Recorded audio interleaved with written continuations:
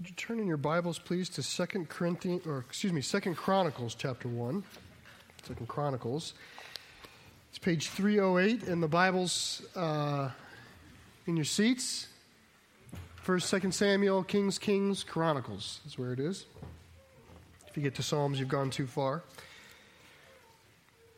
We're in a series on prayer, and a lot of content today, so we'll have to kind of wake up together on the word here. We're going to way into it.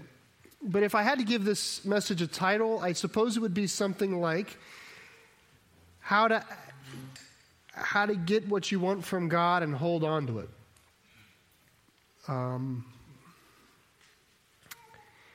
I suppose it would be like that, but it's that is insufficient.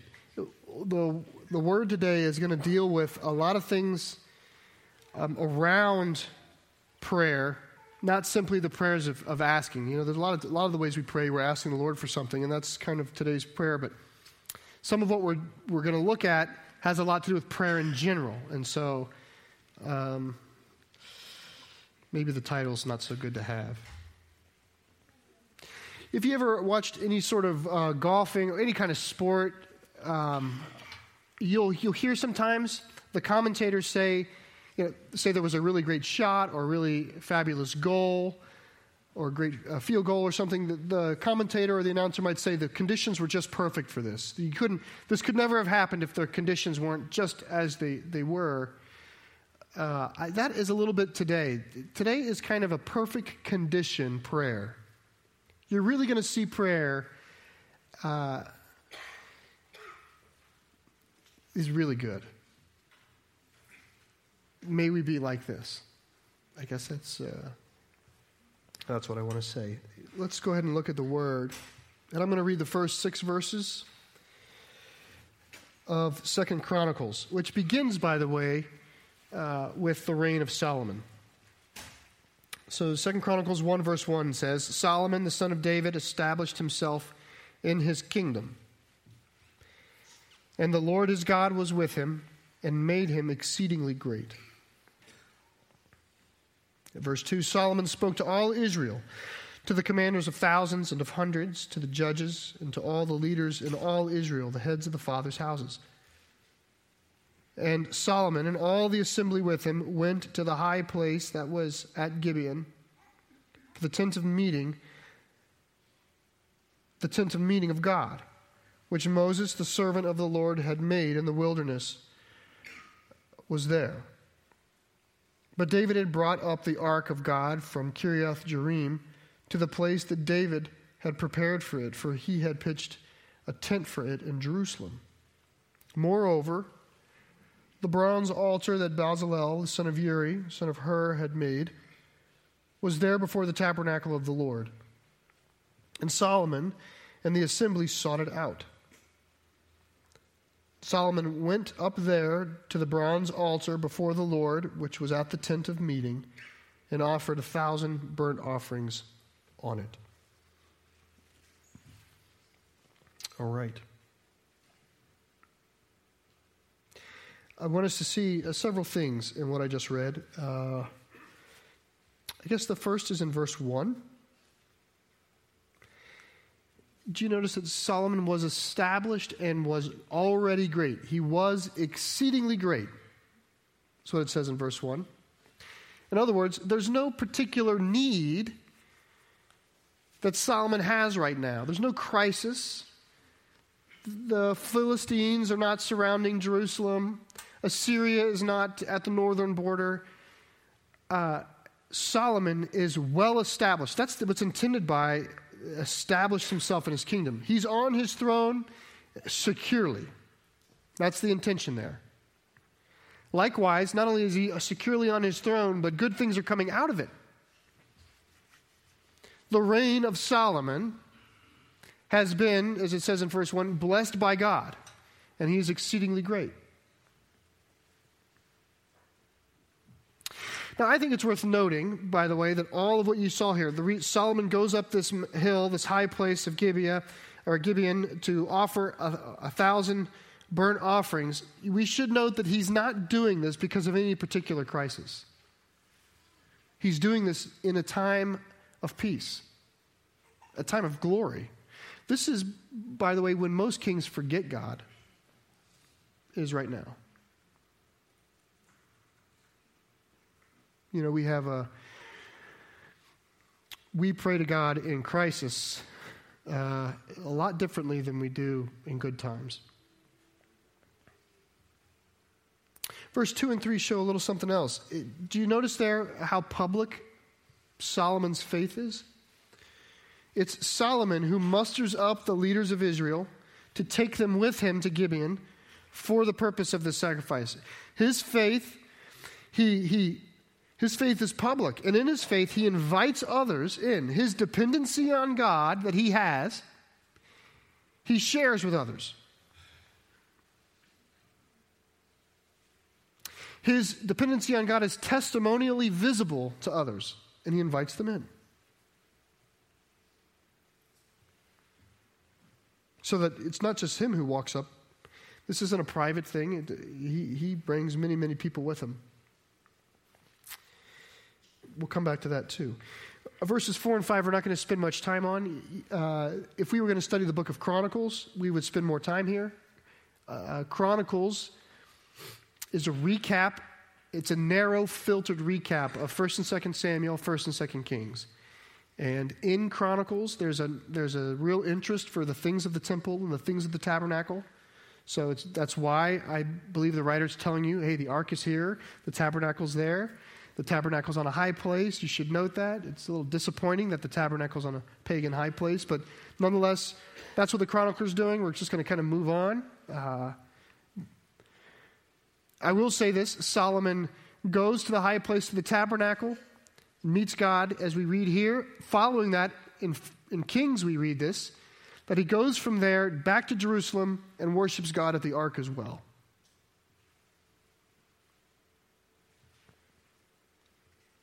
Verse 6 has something for us here. 1,000 burnt offerings. That's a lot.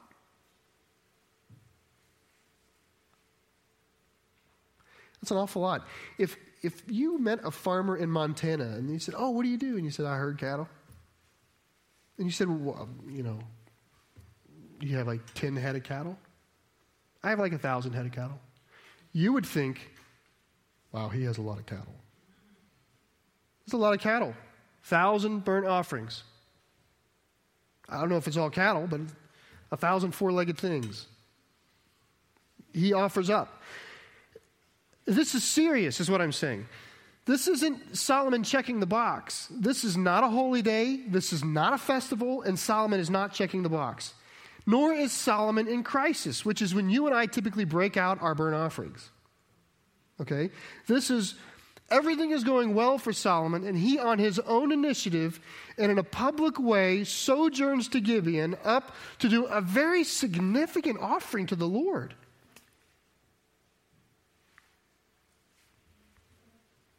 I don't really think it's a matter of quantity. I'm not saying that, you know, the person who puts $20 in the offering plate is twice as blessed by God as the person who puts 10. That's not it at all. God is not interested in quantity. But I will say this.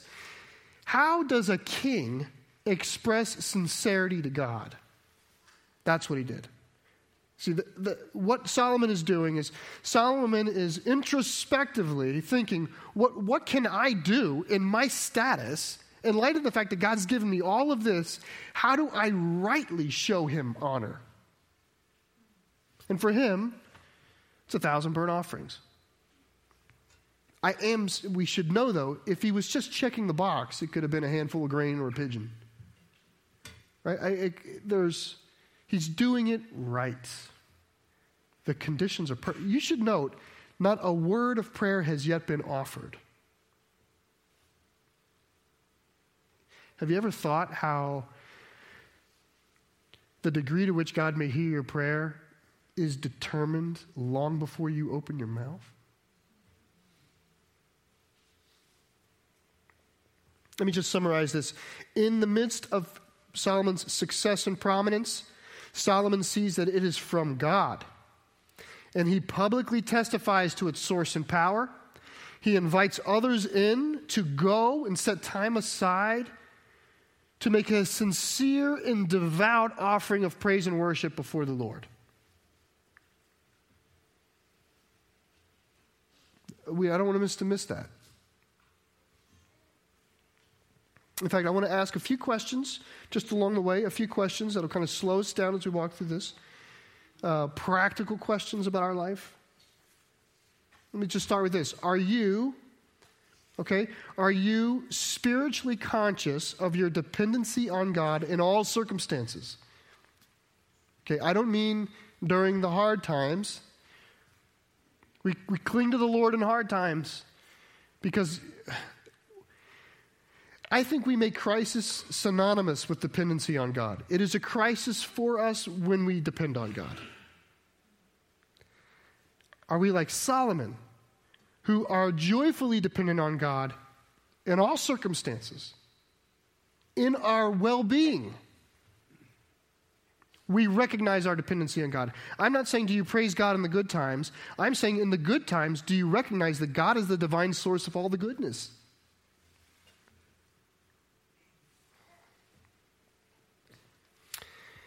This is a very profound expression of humility, I think, for when we in our good times can continue to plead with God in the goodness. In my own home, this has been modeled really well for me lately. The way she prays for our children, and there's nothing wrong with them. I mean that in a high-minded way. Like,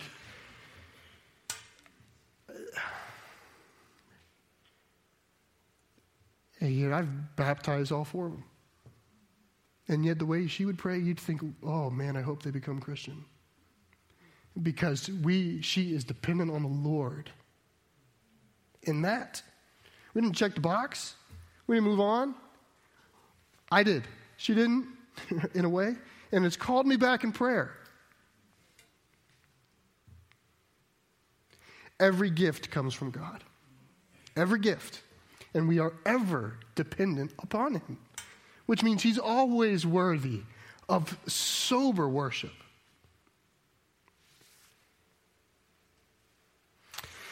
When we just go to the Lord to get stuff, when we just call for money, that's not a relationship. That's calling Him a sugar daddy. That's what it is. Is God your sugar daddy? What kind of relationship is that? When you express honor and devotion, when your expression of honor and devotion ever increases amidst your success, well, that's beautiful. When things are going really well for you and you think to call back to your parents and say, thank you for raising me like this.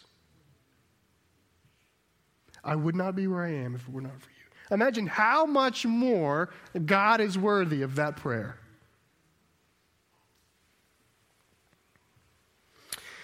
Are you continually conscious of your unceasing dependency of God in the good times and in the bad times? That's question one. Question two has to deal with verses 2 and 3. Is your life publicly dependent on God among your people? Is there any publicity of your faith to God among your people? I'm not saying among all people. I'm not asking you to grandstand or showboat or anything like that. Your people, whether it's your family or your friends, those who know you, do they know that you're dependent on God?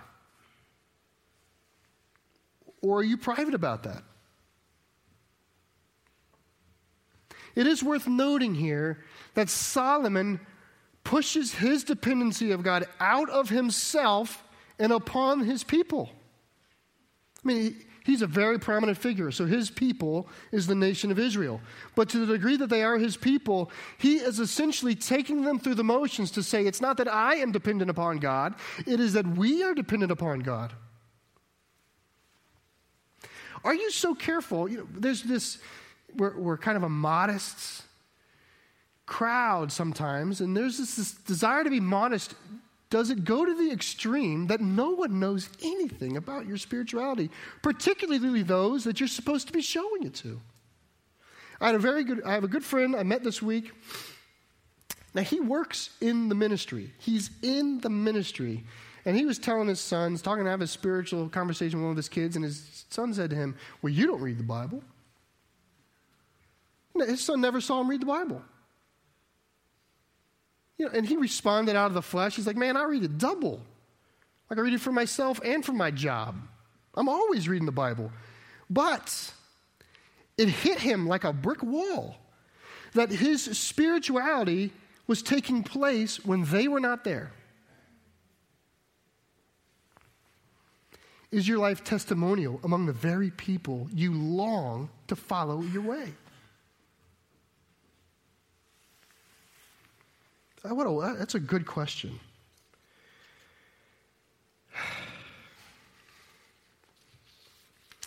We like to say the word private faith, and I'm not trying to beat anybody up. I just want to make sure that you're not substituting private faith in the place of little faith.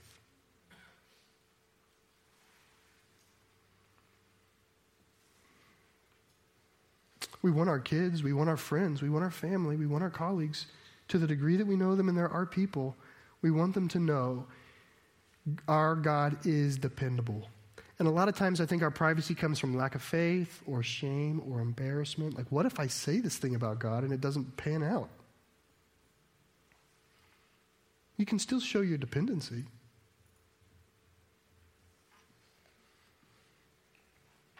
Do we pray with our people well when things are going really well, at celebrations? These are just practical questions for you. It's one thing to pray with the kids in the car before the big game or the big match.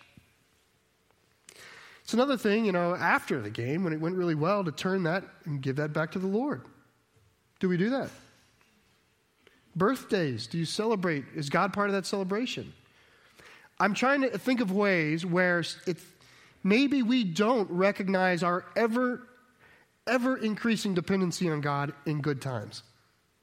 In easy ways among our people, we could say, this is a day. God was in today. God was in this. Let's not miss it. Are we raising independent children? That's heresy for parents of God. Are we appearing secular among our people? That's not good. Here's another question. It comes out of the 6th verse. Solomon goes up with 1,000 burnt offerings. I mean, do you come to the Lord in a way that makes God say, now this person really wants me?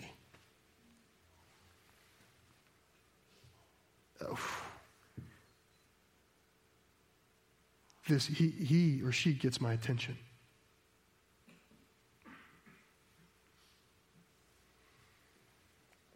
I pray as I commute. I'm quoting me, and I'm sure I'm quoting some of you. I pray this is the way I get around the passage, pray without ceasing. Well, I pray when I'm commuting. It's pretty much all the time. I pretty much pray all the time. I'm a preacher. I'm all up in my spiritualness. Right? I pray as I commute. You know what I've been encountered with in the Word? I put things on my calendar that are important, and I commute to them. The things that matter, I schedule. The things I do in between is the in-between stuff. I pick up the dry cleaning, I play Candy Crush, and I pray. Is that the equivalency of your prayer?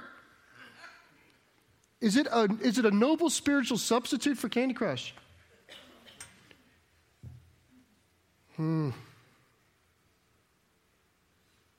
Solomon scheduled this and went. And brought 1,000 burnt offerings. He longed to get God's attention.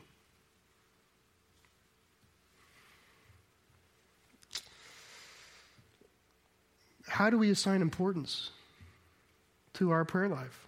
What about your prayer life signifies to God fervent desire for Him? This is a shameless push for prayer, the hour of prayer every week at our church, Wednesday nights. I'm not saying it's all that great. It doesn't have to be that great. He has not even opened his mouth in prayer yet. But he has shown God he desires the Lord to hear him and has set time aside. Do you do that? That alone, to me, that alone is a faithful act of our church. To say we ought to be praying, we will be praying. But in your own life, is it something you do in the in-between times? You know, any relationship you can think of, that relationship, the people in it are sensitive enough to know if they are the thing that you have scheduled or if they're the thing that you're doing in between the things you've scheduled. Any relationship that slides to the things you do in between the things that you really need to do, people feel it. Is that God for you? Is God what you're doing in between the things you do?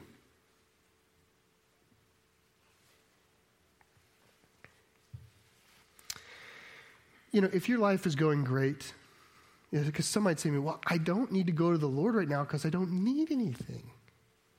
Oh, just hear that. Turn that around. Isn't a great life worth going to the Lord to celebrate?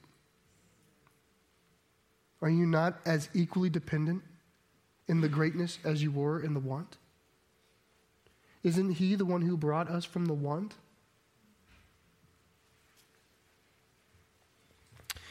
All right, let's look at verse, I'll read 7 to 10. This is Solomon's response. In Kings, we know this is a dream. So it says late in the night here, it's actually happening in the midst of a dream.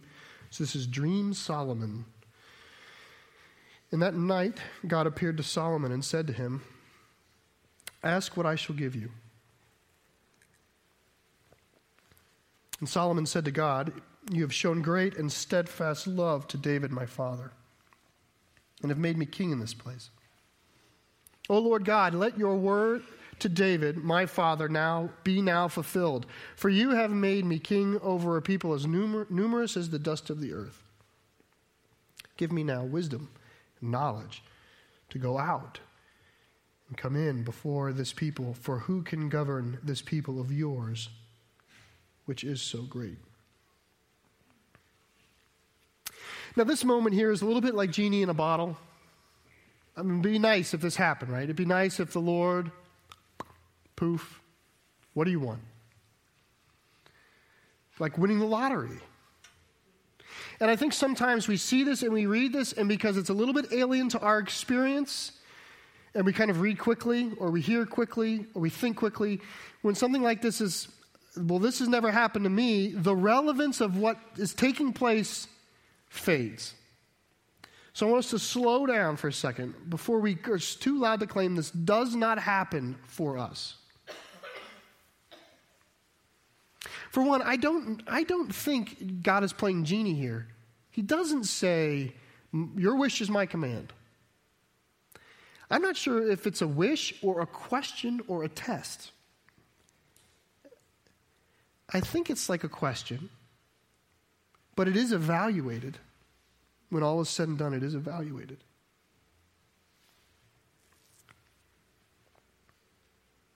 But is it really that different from our experience? Here is what is written in the New Testament. This is Jesus speaking in John. Whatever you ask in my name, this I will do, that my Father may be glorified in the Son. If you ask me anything in my name, I will do it. I know, but he didn't show up to me in a dream and say that. He did come to earth and say it. Matthew 17, the disciples came to Jesus privately and said, why could we not cast it out? Speaking of a demon. And Jesus says to them, because of your little faith. For truly I say to you, if you have the faith like the grain of a mustard seed, you will say to this mountain, move from here to there, and it will move. And nothing will be impossible for you. James 1, if anyone lacks wisdom, let him ask God, who gives generously to all without reproach, and it will be given him. But let him ask in faith, with no doubting, for the one who doubts is like a wave of the sea that is driven and tossed by the wind. For that person must not suppose that he will receive anything from the Lord. He is a double-minded man, unstable in all his ways. It may not feel like this is happening to us, but God has said it is true of us. God has said he hears us in our prayer. And God has emboldened us to ask him in our prayer. In other words, what might have been rarely particular for Solomon thousands of years ago is generally available to all of his children now.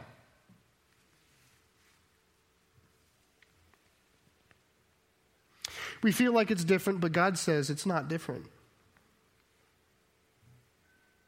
In fact, I think maybe we want to think the fundamental difference is the appearance of God in the dream. I think we should reject that. And maybe consider that the fundamental difference is in the spirit of the person asking and in the place in which he's been put. Solomon is, after all, the king of Israel. I mean, he's a very, very important, prominent position. I hope God comes to people in important, prominent positions in particular ways. I hope God desires to give Solomon way more wisdom than we would have. Of all the people on the face of the earth who should have the greatest amount of wisdom, you would think it would be the king who's shepherding the people of God. To me, it's entirely fitting that God might come to him, but in our own setting, to our own measure, in our own need, do you not think that God is equally attentive? Whether you need the wisdom for one person, yourself, or the wisdom for a family, or the wisdom for a community, or the wisdom for a nation.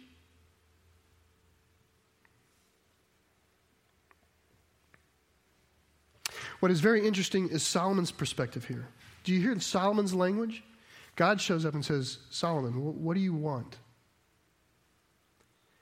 Solomon's answer is, it's full of what God has done. Lord, you put my father David on the throne. You put me on the throne. You've multiplied us like we are the dust of the earth. Lord, may I please have wisdom so that I can shepherd your kingdom the way you want. That's his ask. Think of that. Perfect conditions. This is Solomon's careful way in the good times of prostrating himself and coming low before the Lord and worshiping the Lord in a way that God comes and says, what do you want? To which Solomon's answer is all I deeply want is that which would allow me to do your will. Would you please give me the thing that I need to do the will in the place that you've put me? Solomon is looking at the world through the view of the kingdom of God, not through the kingdom of man. He's got God's view in mind. He's got God's kingdom in mind. And so when God gives him audience, he asks for the very thing that God would want him to ask for. God tells us in James to ask for it. Ask for wisdom. Please, I have buckets of wisdom. I'm yearning to dote and pour out on my people if they would simply ask in faith.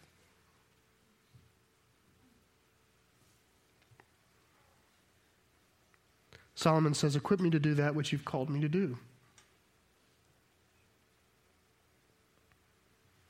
The view of Solomon is God's view, not man's view.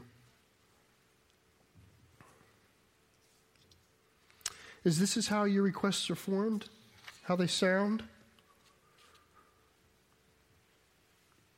When you ask God for something, is it shaped primarily by his view of things, or is it shaped by this world?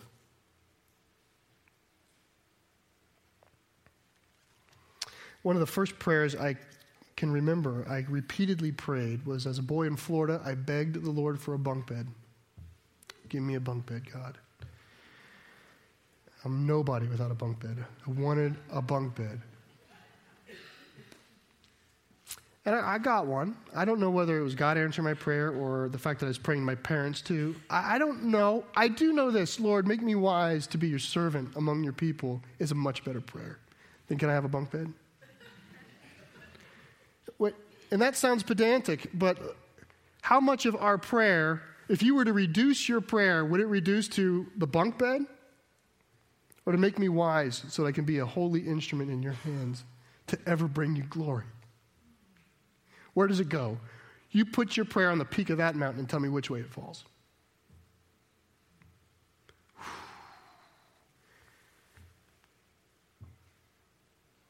You might say, I don't know where I fit into God's kingdom. Yeah, and I don't have, it's not a sermon on purpose. It's not a sermon on like where we fit in God's kingdom. It's kind of a tangential question, but I would say this as a starting point: who are you among? Consider calling that the kingdom of God, and assume your call is there. Where do you spend? If you could well order your day, if you could imagine your day well ordered, where would you spend a lot of time? I would say, I put a pin on the map and say that kingdom of God's there. Avoid using I don't know where I fit in the kingdom of God as a substitute phrase for I don't like where God has put me.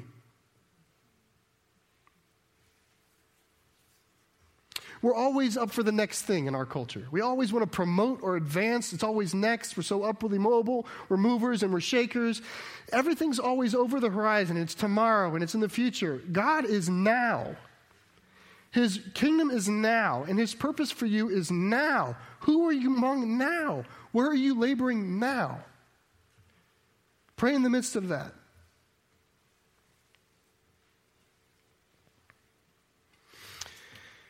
God answers him, by the way, 11 through 13. God answered Solomon, because this was in your heart. See, God loves his heart.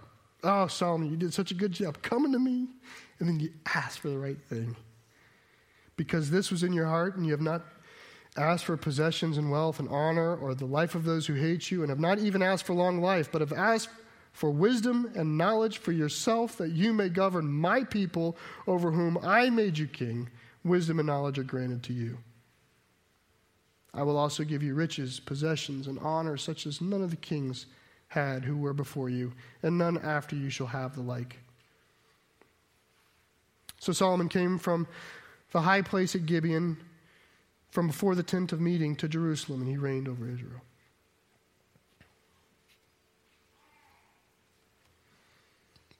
Solomon gets what he asks for because he asks for the right thing. Do you want answered prayers? Ask for the right thing. Ask for the right thing in the right way. The New Testament scriptures say, in Christ the answer is yes. God yearns for us to ask a noble request. Can you imagine if you had a child who always asked the right thing? Mother, may I assist you with the meal? Why, yes. Mother, I noticed that there was a little bit of lint behind the dryer. May I go clean that up after the meal, before my hour of prayer, my sweet hour of prayer? I mean, what you would never say no to the perfect child.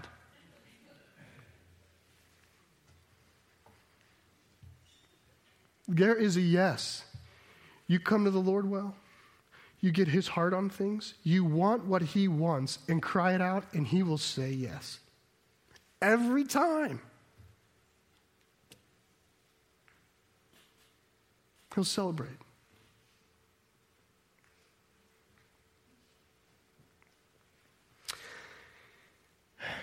You know what I think? I think we far too often wonder if God hears our requests rather than wondering about the nature of the words that came out of our mouth or the nature of the way we approached his throne. We ask for the wrong things in the in-between times of our life. And then, often only in crisis.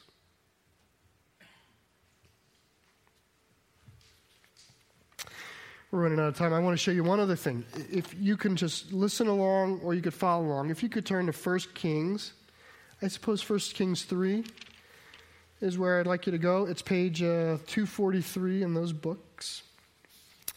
I'm bringing you the parallel account in Kings. That's all I'm really doing. We're not even going to read scripture. We're going to read titles of chapters. So 1 Kings 3 says Solomon's prayer for wisdom. Okay, and it's a fairly similar account it's followed up in the 16th verse of that chapter with Solomon's wisdom. So the writers of Kings want to show you immediately how wise Solomon was. And so they say, you want to see how wise he was? And they tell you. Okay? The Bible wants to testify, as it always does, to God did what God said he would do. So he gave Solomon wisdom, and he gave Solomon wealth, and he gave Solomon power, and he gave Solomon prominence. Okay, and so that's what it's going to show. So you see in the 3rd chapter, Solomon's wisdom. In the 4th chapter, in the 20th verse, I have a title that says Solomon's wealth and wisdom. Then you see in the 5th and 6th chapters, Solomon's desire to build the temple. That building the temple of God was the fruit of his wisdom. And so 5 and 6, he builds the temple. 7, it's a little peculiar chapter. I only say this, it's a noteworthy idea in the life of Solomon because it says, the end of 6, that it took him 7 years to build the temple. And it says at the beginning of 7 that it took him 13 years to build his palace. That's curious. But it goes on in 7, and you see he blesses, he brings the ark to the temple in 8, and he does a big prayer in the 8th chapter, a prayer of dedication and a benediction and the sacrifices. You think 1,000 burnt offerings are big. In chapter 8, verse 63, he offers peace sacrifices to the Lord, 22,000 ox and 120,000 sheep. That's legit. Queen of Sheba in chapter 10 comes to hear of his wisdom. In chapter 10, verse 14, he's super wealthy. Chapter 11. Now King Solomon loved many foreign women. And this part of his life, story of his life, it ebbs. Something happens. God was faithful, entirely faithful, to a man who in the good times was dependent on the Lord and asked the right question the right way and gave the right time to it. God gave it everything God said he would give and more to this man. And he receives it, and as time goes on, he precesses. He wanders. He drifts. Something happens to the point where by 11 in the chapter, the story becomes not about God, but about the man Solomon. And the gifts that God gave Solomon are not about God's kingdom. They are about man's kingdom. They don't have a view of God. They have a view of man. To the point where the writers of Scripture, the tradition of the Israelites, do not consider Solomon a great king. He's a disappointment. Now, the writers of Proverbs would say it this way: if the fear of the Lord is the beginning of knowledge or wisdom, is what it would say. And that fear is in the scaredness of God, but the awestruck knowledge of our constant, unceasing dependency on God for life is the beginning of knowledge and wisdom. What Solomon had is the beginning of knowledge and wisdom. You lose that, and you ruin the gift. That's what happened.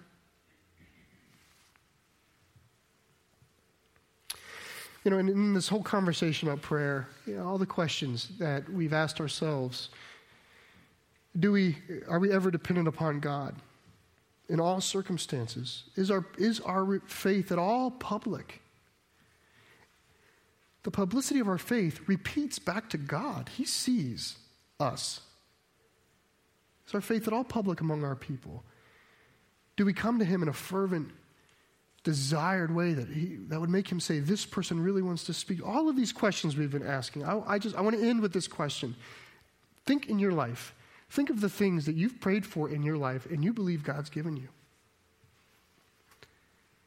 Have you taken them and continued to use them for God's kingdom? Or have you repurposed them for yours?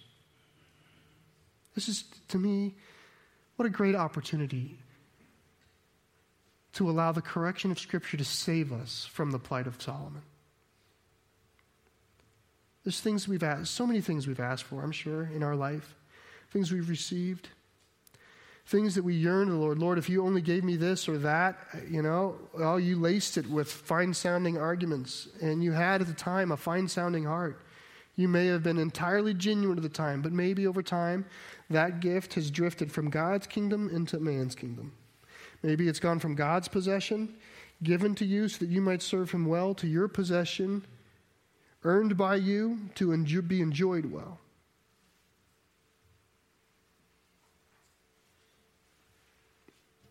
Some of you prayed for children that way. Are they still God's children?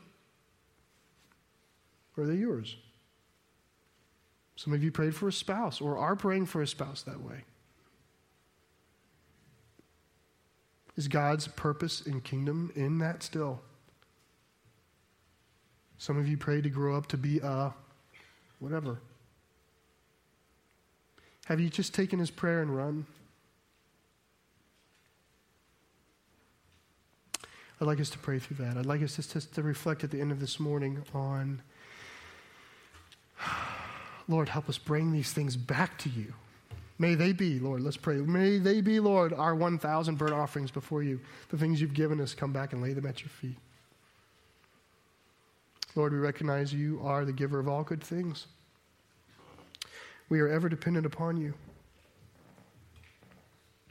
Father, we recognize through this testimony of Solomon that the highest and best we could offer you is to say, Lord, equip us in the way that would serve you best and give us a heart that yearns to serve.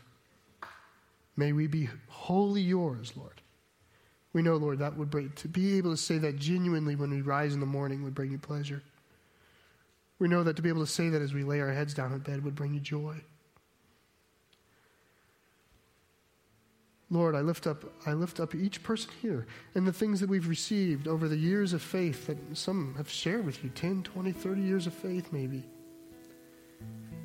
Father, if there is something that's drifted, something about us that's drifted where we now hold too tightly to it, help us, Lord, to give it back to you.